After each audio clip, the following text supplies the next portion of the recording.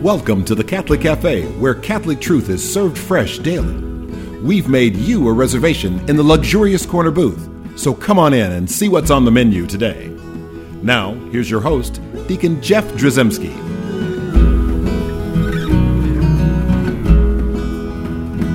Greetings and welcome to the Catholic Cafe. I'm Deacon Jeff, sitting in the luxurious corner booth of the Catholic Cafe, sitting here with Thomas Patrick Dorian. Yes, sir. All three of you are here. All three of us, me, myself, and I. You're going to have to get rid of two of them because we have to socially distance. So yes. or at least 6 feet between your names. Well, the other two are sitting over there. Yeah. They're right there. They're good. They're always with you, though. Yeah. You can't get rid of them. No, I'm trying to shake them. That's all right. Well, you know what? Maybe that's another show, another day, another topic. Yeah. We are going to talk about, I think a lot of folks are going back to Mass. I wouldn't say a lot. I won't say a lot. Well, okay, no. You want to say a lot? Yeah, no. We'll say a lot. I'm saying a lot of people have the opportunity. Yes. Because a lot of dioceses are opening back up. Phase 1. Pardon me. And so so they're looking at how to do that. How to do it. And obviously it's a challenge. Big time. It's just not like an ordinary day. You are not going to recognize it when you show back up. Yeah, and so our last show we talked about returning to church and just having a spirit of humility, having the virtues of patience, and just not being judgmental, and just being obedient, and just going and doing your best, and wearing your mask if that's what your diocese has asked you to do, et cetera, et cetera. And so that was really that. I kind of want to focus today just on this idea of being hungry for Mass. Perfect. Because I think because both of us, I saw you Sunday. I did. I think it was you because I saw like these two eyes, these beady eyes looking out over this mask. This weird mask. Right, but I could still see all of Where was your mask, by the way? It was where it needed to be. Okay.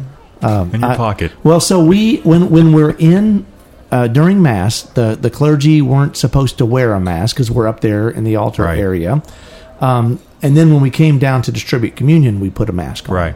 Right. So we were wearing, because it's hard to talk and whatever with the mask, and if it's that you're talking, you're doing that thing. So just being a wise guy, right? Yeah. So and that's okay. You're welcome. Although I wouldn't necessarily call you wise. I just if that's what you want to go with.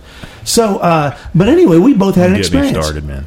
I saw you, and I saw you from a distance, and it's funny you were doing the. You wanted to do the elbow thing, but the elbow bump. Yeah, but you were even doing a virtual elbow bump. Like you were doing an elbow bump and the elbows weren't touching. I don't even remember that. Yeah, so it was like everybody. It was kind of weird. It was just. I'll make sure I bump your elbow before we part today. We went 6 feet. 6 feet.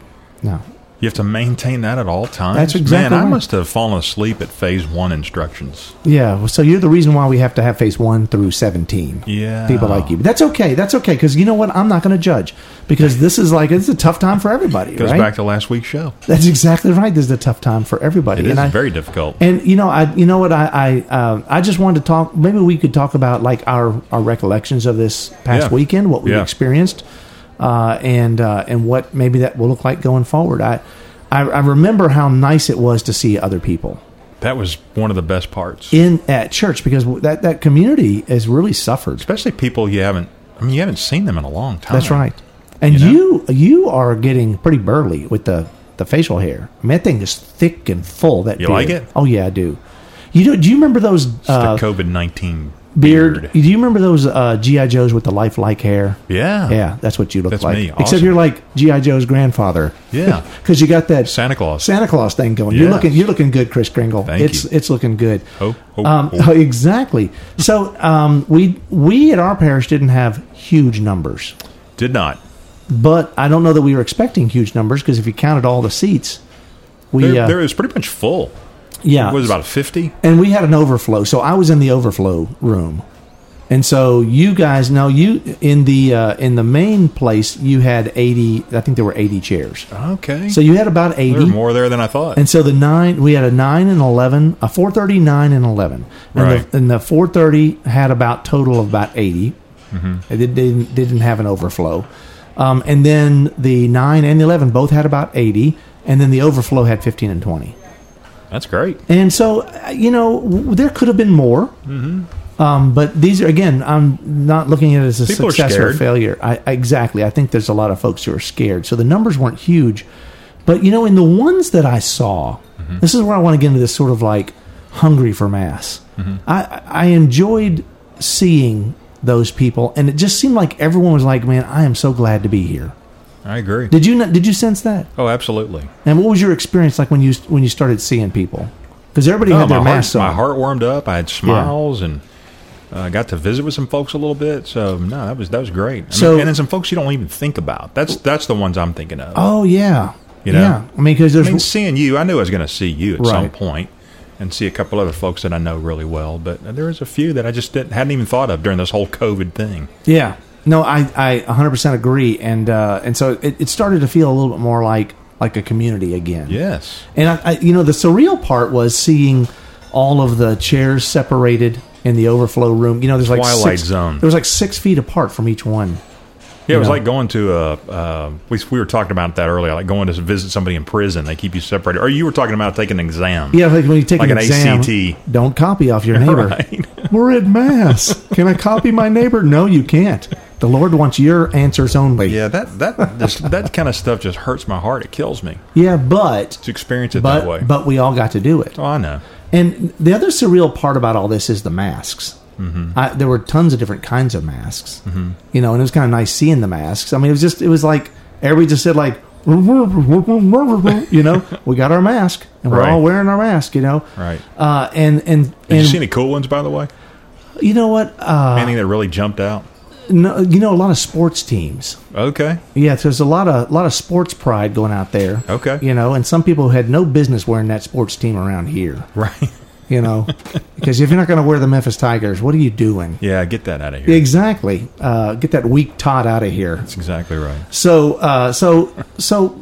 and there's just something I was thinking about. You know, speaking of this hunger and being there, is we're wearing these masks, and all you can see is their eyes. Right. And it made me sit and think that, like, it was causing me to look more intently at people to see, like, what is it they're thinking? What is it? Like, because, you know, body language we take for granted. Oh, totally. And so I'm looking at these eyes, and you know, Bess and I, my wife, we have this thing we call crinkly eyes. Mm-hmm. So, like, when you smile, I mean, she gets all these crinkles around your her eyes eyes, crinkle. and so you end up smiling with your eyes. Right. Right, and so I saw a lot of crinkly eyes. Isn't that great? There were just a lot of people, so you could tell they were smiling. That's Either that or great. they were wincing in pain, but I think it was smiling. I think you're right. and so that part again, that was heartwarming Oh, yeah. to see, and so I really enjoyed, and maybe just stop to think, like, you know, even in the midst of what is such a different time for us. Yep. With coronavirus is let's turn the world upside down. Mm-hmm. And even in that time, there was still, like, human emotion. There was still something deep and profound, and to be able to look into people's eyes and see, like, their heart. I mean, you start to see Right. through into somebody's. You know, eyes are like this window into the soul, right? Right. I don't know what great poet or somebody said that. If Sam was sitting here, we're socially Yeah. distancing, he can't. But if he was, he'd tell us He'd it was probably be a saint. It was Saint somebody. Exactly. You know, well, that was Saint. Saint Smiley Face. Yeah, exactly. You know, one of the cool things I saw that I thought it was cool was Father Jolly's reaction to seeing everybody come back. He's our pastor. Yeah. And he looked like a dad during, or a mom or a dad during the holidays when all the kids are starting to come home. Welcome Yeah, home. man. He was so pleased. Think and about so what it's happy. like to be a priest, and such an integral part of what you do is Mass and the community at Mass. Right. I mean, you've got relationships with all of your parishioners. I get it, but the big thing, I mean, the big it's Mass. soiree, the big dance is like, Yeah. it's Mass, and so you're right. He was genuinely happy. He was. And so that was kind of neat. It was kind of different, trying to figure out, like, what are we going to do, and when are we going to use hand sanitizer and all those kind of things. Right. But he was, I think he was genuinely happy. Yeah, I think so too. And he told he did the second Mass where we had like 20 people in it, and he actually encouraged people to lie and say, go and tell everyone just this place was just packed. He said that. Yeah, he was joking. Good for obviously. him. But it was nice, and I will tell you, one of the things that was really profound to me was we're talking about eyes and how eyes tell such a story, is I got to distribute communion. Now, what we did, different parishes are doing different things. Mm-hmm. So we didn't have a communion line. What we had was we had chairs set up, and then the priest or the deacon would actually take Holy Communion to the individual persons. Right. Rather than have people line up, et cetera, and worry about 6 feet of spacing and all that. Right. So we did that. And so during the Mass, I was in the overflow. Father Jolly said, why don't you go ahead and take the communion to him? So I did. And there was one person that I went to as I was going to all of them, and they were bawling. Oh, wow.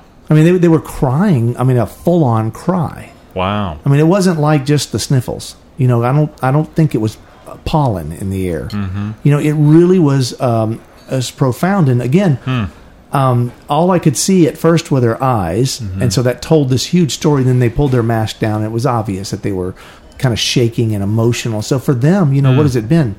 2 months. 2 months. Not to receive Holy Communion, and then to be sort of returned to the banquet. Right. And that's the stuff that gives me hope. It tells me that there's good in the world, and that and also it calls me to question my own intentions and what I think, what I feel about Holy Communion. Mm-hmm. And I could tell just by looking in this woman's eyes that she was hungry, right? That she was hungry for Mass. Yeah. And that she had this great and profound Eucharistic desire. Yeah. Right, to commune with God. Yeah, that's beautiful. Yeah, and so it made me, again, I think deeper thoughts about, well, man, if she's going to be this emotional about it. And sometimes we can dismiss emotionalism, right? We just go like, oh, she was probably obviously an emotional person, or maybe she had a rough day, whatever. But at the same time, if you stop and you just contemplate, discern, you just ponder what could have brought her to tears. Yeah.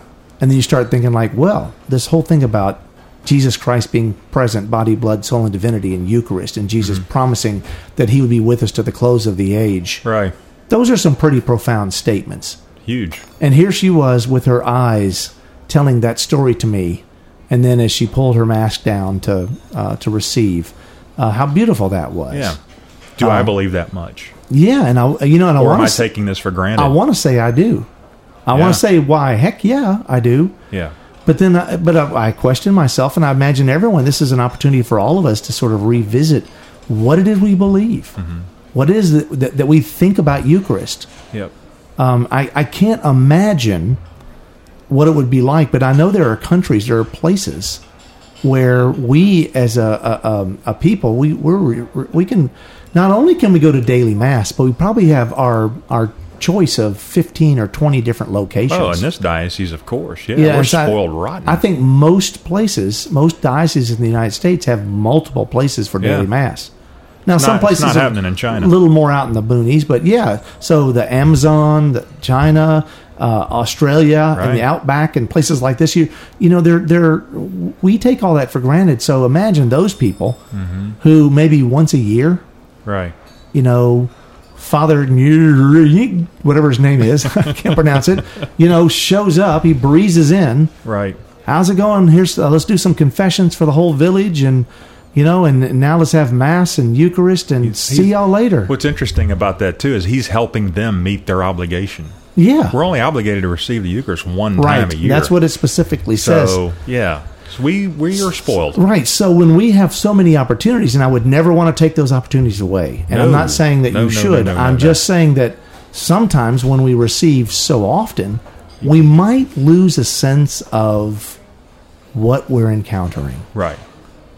Right. I mean, if I will tell you during this coronavirus kind of quarantine, I set a record 6 nights in a row grilling, finally to the point where my kids actually said, please, no more steak. Seriously? Yes. That's awesome. Yeah, my wife said, they asked if we didn't have steak again. We're grilling things I've never grilled before.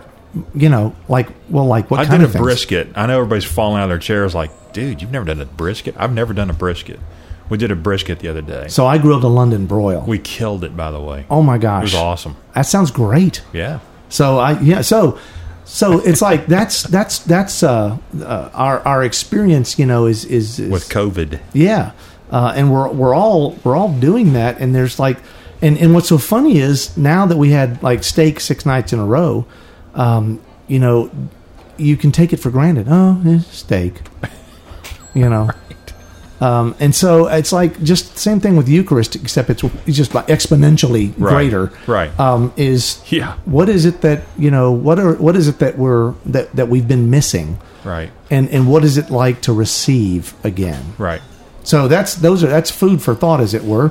And we're going to talk a little bit more about this when we come back. We're going to take a break. Before we take that break, I want to remind folks at home, we got a great website, thecatholiccafe.com. Also, I'd love to hear from you. Send me an email, deaconjeff@thecatholiccafe.com. Also, hit us up on the Facebook and on the Twitter and on the Instagram, and like our posts, share, all that kind of stuff. It makes a difference. It makes a difference, so saith Sam. There you go. And with that, we'll be right back.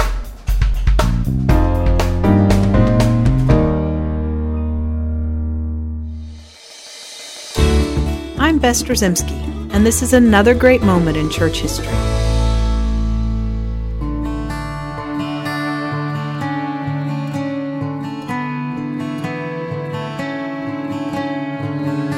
Born in England in the late 7th century, a man named Winfrith felt called to the monastic life and joined the Benedictines at an early age. It was not long before he flourished in the faith and became recognized as a powerful conduit for the Holy Spirit to all those he encountered. Tradition tells us that the Pope himself changed Winfrith's name to Boniface, a name that means good fortune. Saint Boniface was very well thought of in the Catholic Church in England and would have most definitely excelled there, but he felt a burning desire to carry the gospel message to those who were not yet Christians. He focused his attention on continental Europe, where a colorful array of pagan religions was beginning to take root. With an evangelistic zeal, he crossed the seas and found himself settled in Germany, where he went to work straight away sharing the good news of Jesus Christ. One story is told of how St. Boniface had become so distressed by the pagan worship of trees in Germany that he decided to go to the public square and cut down a giant oak tree dedicated to the god Thor. The townspeople looked on in horror, fully expecting Thor to avenge the horrid deed and punish St. Boniface. But nothing happened. They became convinced that the God of St. Boniface, the God of Abraham, Isaac, and Jacob, was the one true God. Many were converted to Christianity because of this one simple act on the part of St. Boniface.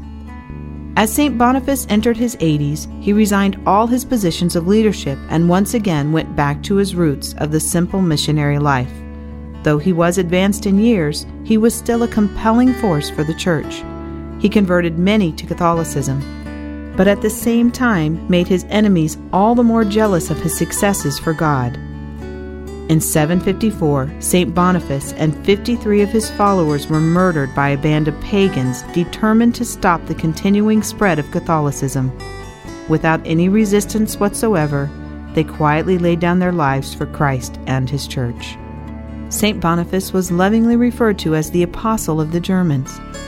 Recalling the years that St. Boniface worked in Germany, a well-known German church historian stated, "To us, this was a period of light, when the light of the gospel and of Christian civilization came to us." The feast day of St. Boniface is celebrated by the Universal Church on June 4th. I'm Bess Drzymski, and this is another great moment in church history.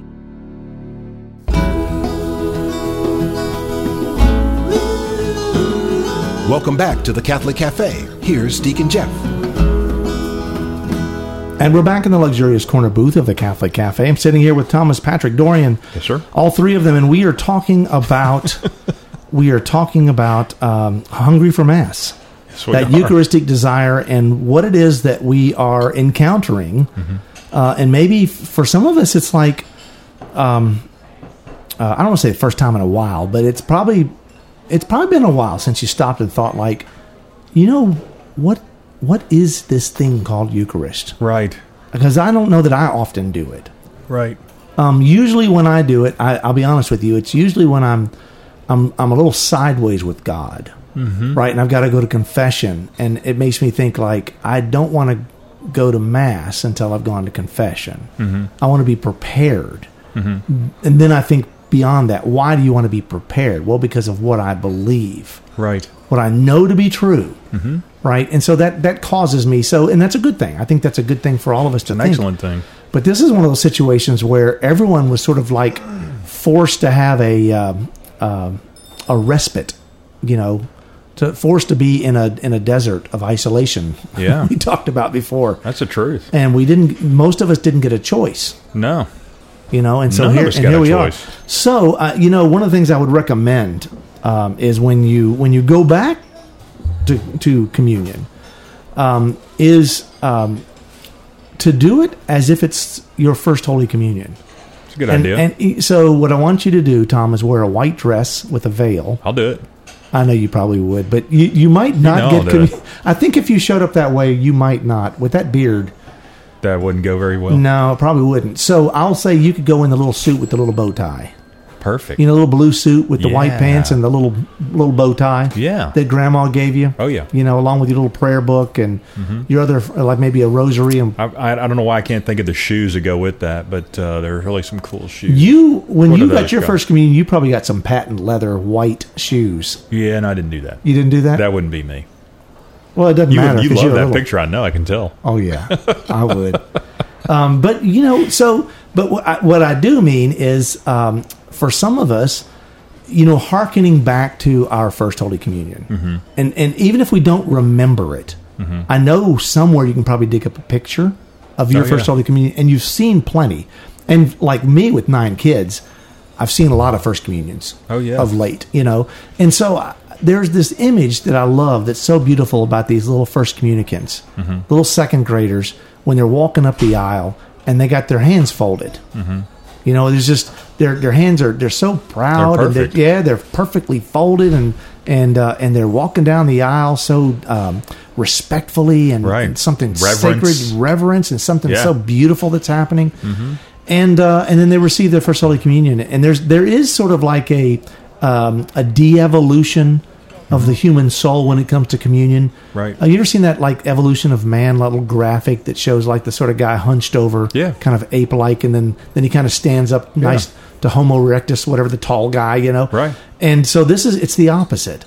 It starts with the prayer hands folded and straight up, and then over periods of time, the hands kind of tilt down a little more, and then they turn into like where the fingers are sort of intertwined, right? And then they kind of points all the way down, right? And then all of a sudden the hands kind of come apart. Then they get in the pockets, And I'm not saying that everyone does it in the pockets, but I will just say that we kind of lose that sense of like the reverence and the beauty of what we're about to encounter. So I just suggest to people that maybe it's like, people's like, what are you doing? It's like, this is my first Holy Communion. Really? Well, it's my, 57,493rd first Holy Communion. Right. Right. So it's like you're going to have a lot of them in your lifetime, but to sort of revisit that moment when it was so special, and I think that would definitely sort of, I don't know. I think it'll be pleasant to see like what you've missed and what you're getting, and then just to ponder that I don't know, that beauty, that something that's like beyond all of us it's just like cosmic in the reality, right? That we don't often think about. Yep. Right. We're so practical along the way. We are. So that's the kind of stuff I think that we look at, and then also just. Are we actually hungry for Jesus? Yep. Because that's a question that, like, I mean, did you when you were at Mass? I mean, it was nice you meeting people and kind of doing the virtual elbow bumps and whatnot. Did you sense a hunger, or were you thinking that way? Oh no, I sensed a hunger. Not like the lady you described earlier, but I was definitely hungry for the Eucharist. Yeah. So, yeah, I would say absolutely. Some of us who are in the clerical state, had opportunities throughout this coronavirus where we would like assist at, like I assisted at some of the masses that were being taped and then played or live streamed or whatever on Facebook and places like that. And so I had opportunities, not as often as I normally would have. But, so it wasn't the same for me, but I know for some people, I mean, it's been 2 months. Right. And so there is definitely a well, you had hunger. a different vantage point yesterday too. You got to see people's eyes. You got to get a feel for that hunger. Did you sense it? Yeah. So as I'm looking out, I guarantee. And see, I was, like I said, I was in the overflow. I was in the gym. So when I was looking, there was a fewer people. Right. So the first Mass I think there were 15 people. Mm-hmm. And the second Mass there were 20. And, I was able just to look into their faces. Yeah. And just watch them. There were some young families there that were all fidgety and whatever. But whereas normally I might be distracted. Yeah. It might be looking and maybe even judgmental, like, oh, that person's falling asleep, that person's not paying attention, that person's chewing gum. I was like, it's so good to see you. Yeah. Let your kid run wild, because it's so exciting to see a family at Mass. Yeah. Again. So absolutely. So I could sense that. And I think the whole room was hungry. I think everybody was ready. And what I hope is it continues to grow. And I hope also that hunger that people have continues to grow. I hope it will it blossom into a new springtime of appreciation and love of Jesus and the Eucharist, of Holy Mass, of the Holy Catholic Church, because we all have a mission laid before us, and this is an opportunity for all of us to come together and to realize the great beauty and the great grace that we have in this Mass, and just what a gift we have in Eucharist. Amen, right? Deacon Jeff. Yeah, so I'm looking forward to that. And I'll tell you what, the Holy Blessed Mother is also looking forward to having all of us back in Mass. And so let's ask for her intercession in this process. Hail Mary, full of grace, the Lord is with thee. Blessed art thou among women, and blessed is the fruit of thy womb, Jesus. Holy Mary, Mother of God, pray for us sinners, now and at the hour of our death. Amen. See you at Mass. Thanks for listening to the Catholic Cafe. If you'd like to contact Deacon Jeff, send him an email at deaconjeff@thecatholiccafe.com. Visit us on the web at thecatholiccafe.com. You can also find us on iTunes or follow us on Facebook and Twitter. The Catholic Cafe is brought to you by the Order of Malta Federal Association. Join us again at the Catholic Cafe, serving up salvation one cup of coffee at a time.